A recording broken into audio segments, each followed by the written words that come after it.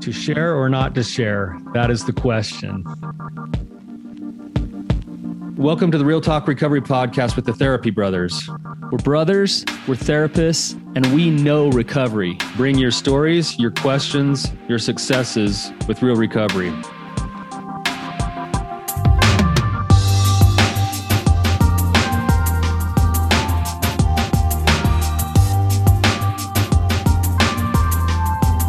What's going on, you guys? Tyler, your wandering therapist here. I am again going solo today. Brandon is still out of town, enjoying time with his family and some of that summertime stuff that goes on. So again, you're stuck with me today, but I think we're going to have a really good conversation. We've got a really good caller coming on.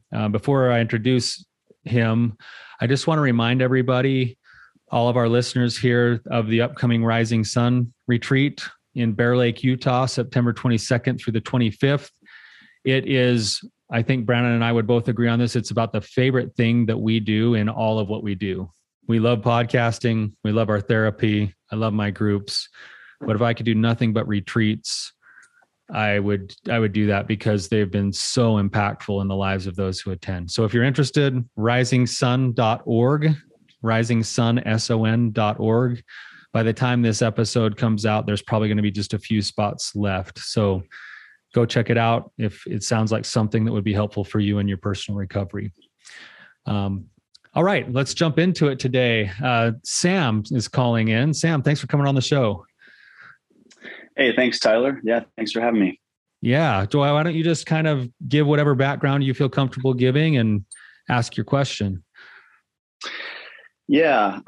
So just by way of background, I have been, I guess I consider myself to have been in recovery for about three and a half years, since early 2019.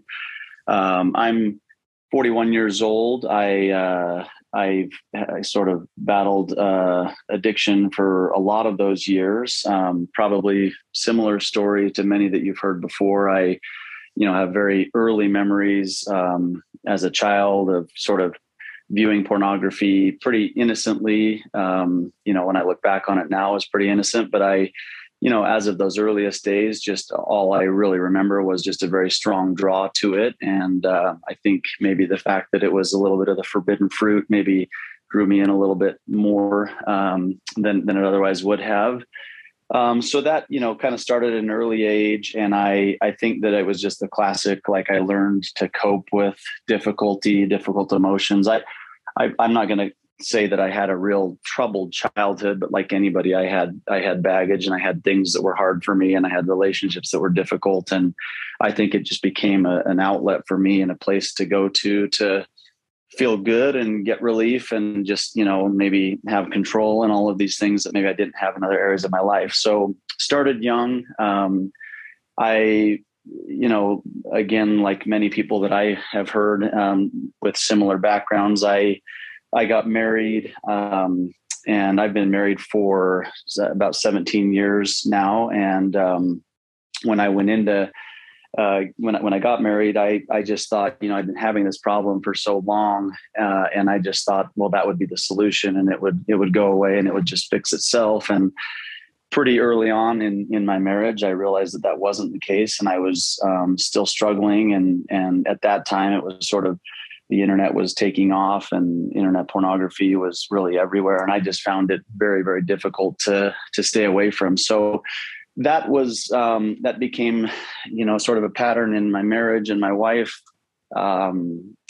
fairly early on, maybe a year and a half or so into marriage or 2 years into marriage, she discovered it. And it was not something that I had been transparent or honest with her about. So I was discovered, and that led to just a lot of, pain for both of us. I think she was definitely blindsided, and for me, it was just something I was very uncomfortable with and had a lot of shame about. But I found myself having to be open about it. So at that time, we were living away from where we both kind of had grown up, and I was in graduate school and had a lot of things going on, but my mindset at that time was just, I'm just going to fix this as quick as I can and get back on the road so that I never have to address it or talk about it again. It was just so painful that I just wanted to move on. So I, in good faith, like I really was coming from a good place. I just thought, I'm going to just get this behind me. I'm going to try harder. I'm not going to do this again. I'm never going to let it happen. And so I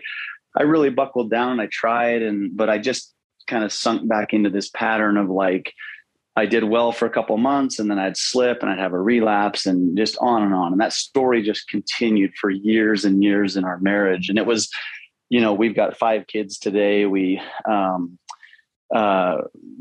was just a constant struggle. It was a constant elephant in the room. It was sort of like when I was, struggling in other areas, or I was grumpy or moody or whatever else, it was like always this elephant in the room, like something must be going on. And it was just something that I was never honest about. I didn't feel comfortable telling my wife, even though she knew that I had had a struggle with this in the past. It was just so embarrassing and shameful to me that I just could never really tell her. Anyway, getting to the end of the story here, I'm being long-winded, but sort of as the years progressed and developed, it progressed and developed as well in terms of just maybe fantasy and other things that kind of went along with it. And so I started to travel a lot for work back in 2016. And around that time, that's when it escalated to involve other acting out with other people and sort of crossed the lines of just being a pornography addiction to actual infidelity in my marriage. And that lasted for about a 2-year period of just regular acting out. It was something that, like, the first time it happened, I shouldn't say it happened. The first time I did it, I was so shocked in a way. And I just thought, how, I'll never do that again. How did that happen? And then within the period of a couple of weeks, I had done it again. And then it just kind of fell into this pattern that went on for about 2 years. Anyway, getting to my question, sort of this is where the question comes from.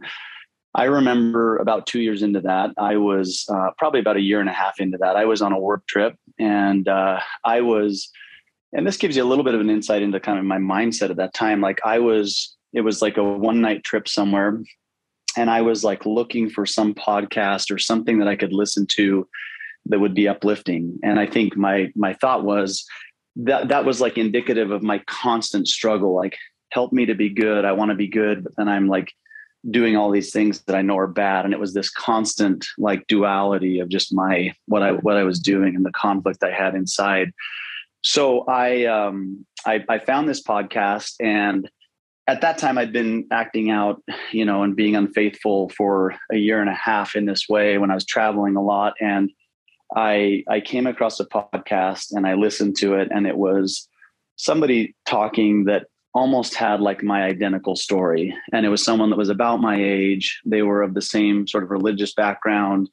I grew up in a pretty rigid sort of religious structure, conservative. And it was just like somebody was telling my story exactly. And the result of their story was they got honest and they came out and, kind of came clean on what they'd been doing to their wife and to, church leaders and sort of faced the consequences of that. And it was for the first time I could sort of see myself like becoming honest and making these changes and coming out of this darkness that really was my life at that time. So as I look back on it now, like that became a real turning point for me. I didn't like go home and make the changes that day, but it did cause me shortly thereafter to go and see a therapist and actually get on the road to like trying to make changes. And then a few months later, telling my wife and doing a full disclosure and getting on the road to recovery.